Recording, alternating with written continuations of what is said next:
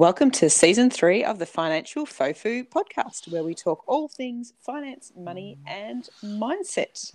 To find out more about us or to listen to some old episodes, you can visit us on our Instagram or Facebook pages or check out our website. So let's get into it today.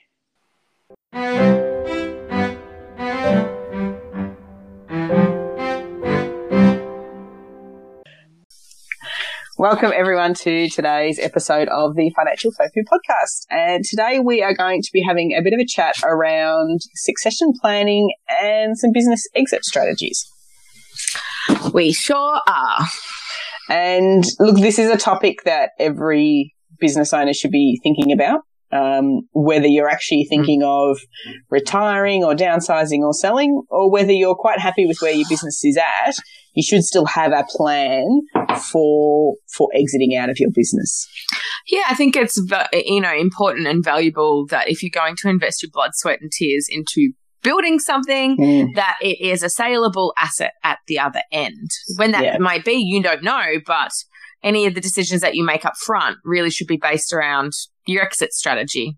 Yeah. Or your return on your investment. And look, the exit strategy can also impact on some of your decisions around the business. You know, if the whole plan is that I'm only going to run this business for 10 years and then I'm going to sell it, then, you know, you should be spending a portion of your time focusing on making sure that the business is built up so that in that 10 years' time, you've got a fabulous, valuable asset that not only is someone wanting to buy, but they're wanting to pay top dollar for. And that is why you should do it anyway, because you want to have a valuable asset for all of the time and energy and money that you invest in something. Not only does it really assist your personal balance sheet or your asset and liabilities position, but you never know what's around the corner and things may change within your life and you might decide that this business is not for you. But if it's all over the place, it's much harder to sell than if it's well aligned, well documented, nice and tightly bound, and you know what it actually is and what it stands for. Yeah, and I guess along that vein as well, we don't know what life's going to throw at us, and maybe one day something happens such that you are no longer here to run the business or injured and no longer able to run the business. And if you've thought about your exit strategy, then hopefully your business is in a position that you can sell it or bring on a partner or whatever the plan is, such that you can make some money out of it still. Absolutely. So what are our main options for succession planning or exit strategies? Well, I see three main options. You can sell the business to somebody else. So it's just like a cold sale, right? Cold sale, yep, to random third party. You could have your family take over the business. So that's, you know, really not an uncommon strategy is that, you know, dad retires and son and daughters take over the business and continue to run it. But you still need to consider how you're going to transfer the business from dad to kids. And maybe it's not dad to kids, but it might be to your nieces and nephews or whoever. But it could be brother or sister. You still need to have a plan of how that transfer is going to take place. Or you could just decide that, look, the business is not worth anything without me, so I'm just going to wind down and close that business. Wasn't sustainable in the first place then, was it? Yeah. And look, there are some circumstances where that is the case, no matter what they may have done. If they're creative, for example, and like, so you take a sculpture maker as an example, like the business is built on their creative vision, their creative skills, their presentation. Without them, there is no business. No, the art of that brand doesn't exist. That said, though, if they'd had a succession plan in place, they could have 5 years before they wanted to retire brought in other artists that emulated their style or driven brand awareness around other styles that allowed them to do a transfer, which is why we're back at succession planning in the first place. But there are instances where you just wind it down. Yeah. So, I mean, let's explore those options a little bit more. I mean, selling, you know, you're really just going out and trying to find someone else to take over your business for you. If you're a company, they could be buying the shares in your company and just taking everything over, or they could just be buying the assets out of the business. If you're a service provider, they may just purchase your client list. Yes. And that's all and they your want contracts. And your contracts, and that's all they want to take. So there's a number of different ways that a sale might occur.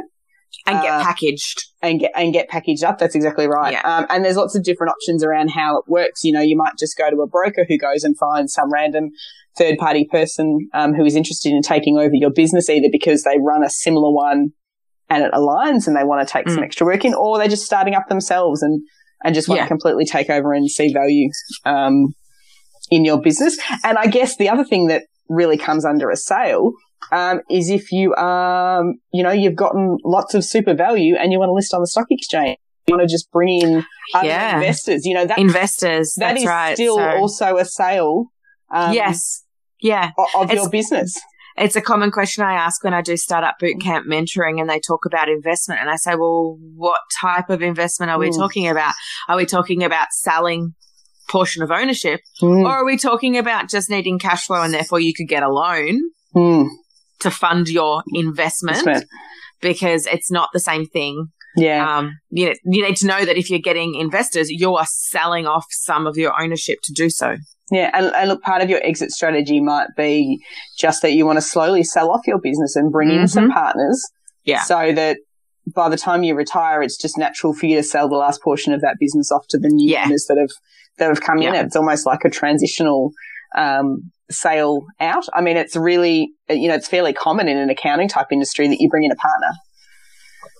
I was just about to say it's a form of vendor financing in some ways as well, where you bring in a partner, they purchase clients over a period of time, you test the waters over 6, 12 months, 2 years, and then part of the exit strategy is they buy your remaining client base. For an accounting business, I've seen it as it's a 5-year plan. You know, I don't want to retire for another 5 years, but I want my clients to be looked after. So you bring in a partner who is then working with you for that 5 years. And so by the time you're ready to leave, the clients all know them. The clients are all happy and familiar with them. They're part of the business. It's a really easy transition. So, we say sell, but there's lots of different ways that could happen and lots of different ways that could look depending on the type of business that you've got and depending on, I guess, the strategy for you in terms of is this an immediate, I've got to get out, or is there a long-term strategy to bring in additional investment? And I suppose just to that point about immediate, I've got to get out. It is happening.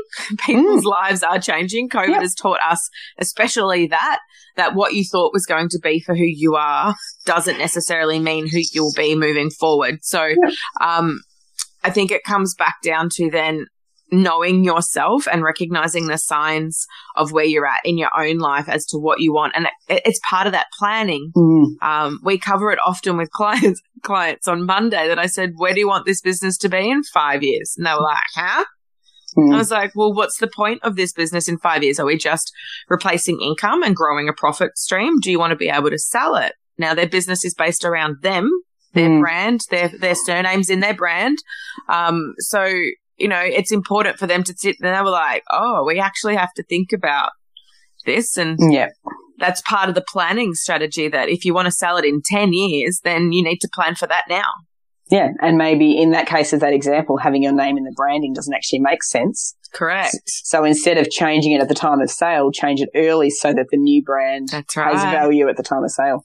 That's right. And then we talked about IP and trademarking and protecting that. Trademarking your brand that's not specific to an individual person brings additional value to a sale. Yeah. All of these things, all these moving parts to consider. So if you were considering succession planning or perhaps selling your business and having an exit strategy, what are some of the things that you can do to get ready? The first thing, we just said it, branding. Make sure you've got an appropriate brand that's going to have value to sell into a purchaser. If you're selling your brand. If you're selling your brand. That's true, because you're not necessarily, if you were just selling client list, then maybe the brand doesn't go with it. Yeah, I didn't sell my brand. But, let's just assume that we're selling the whole business. We're selling the brand. We're selling all the valuable assets, everything in it.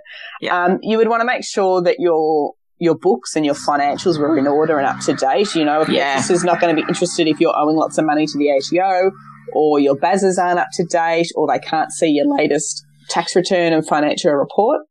As part of any due diligence over purchasing a business, these are the sorts of things that a potential purchaser is going to want to see.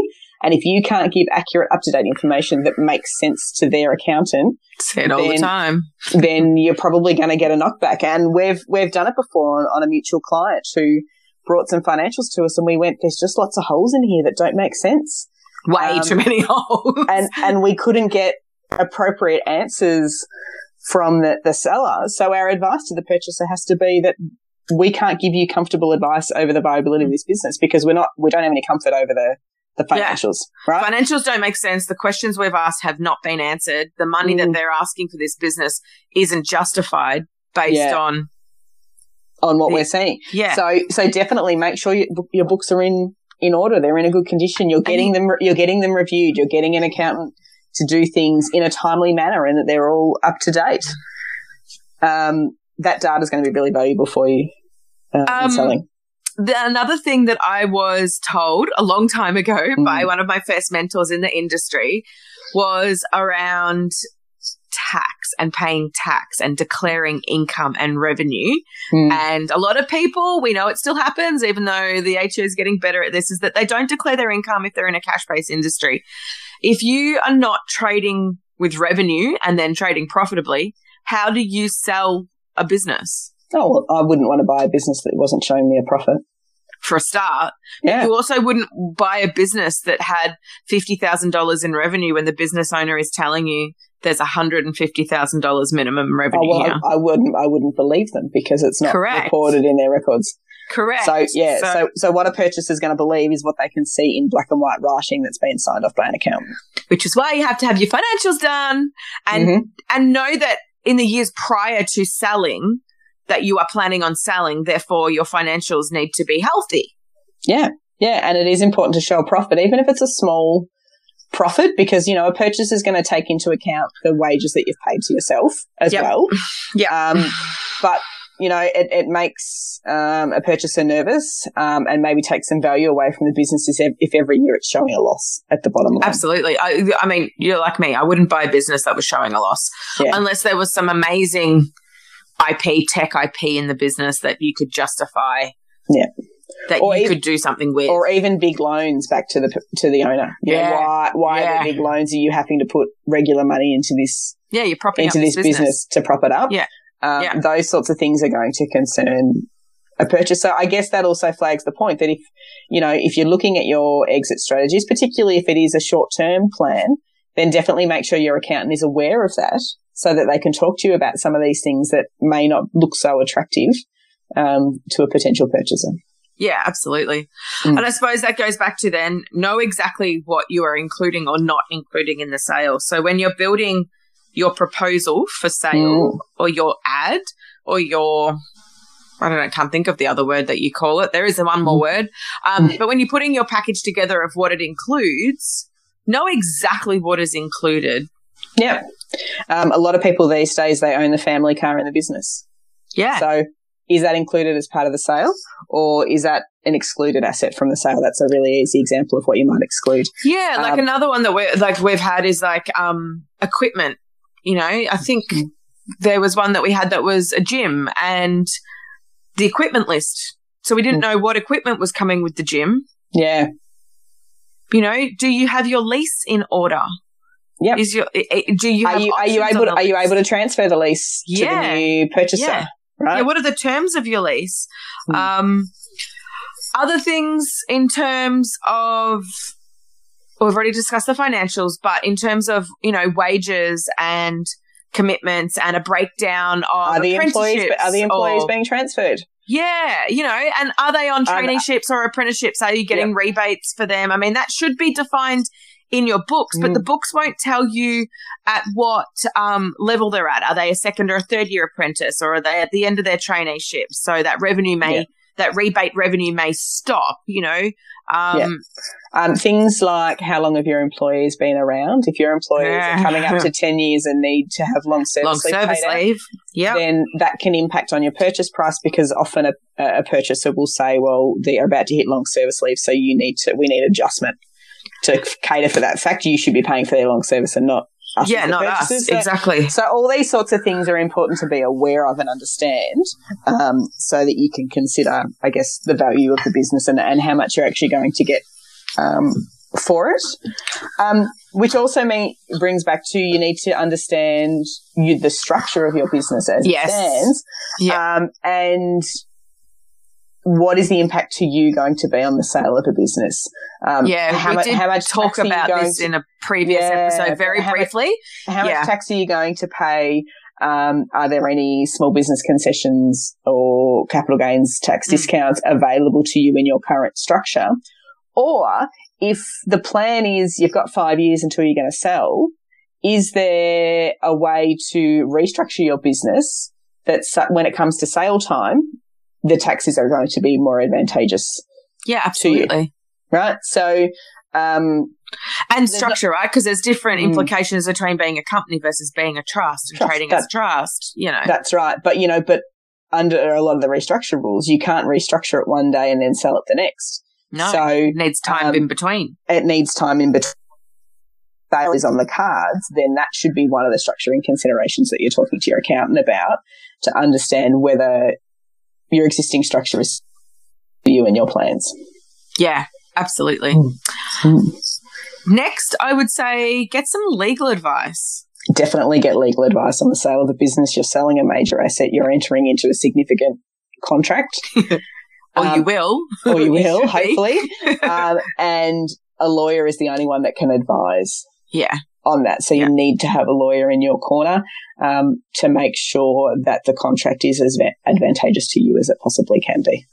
The other thing I would say is that there may be things that you want to keep confidential about your business. So before you present any of this information to a prospective purchaser, you may need them to sign a non-disclosure agreement. And to get a correct non-disclosure agreement, you probably want to do it with your solicitor to ensure that it's ironclad and very watertight against the things, especially if you've got some important, valuable IP within your business. Yeah.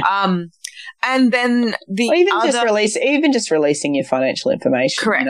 You should have it anyway. You want to make sure that they can't just go and be, taking that information and sharing it. Around town.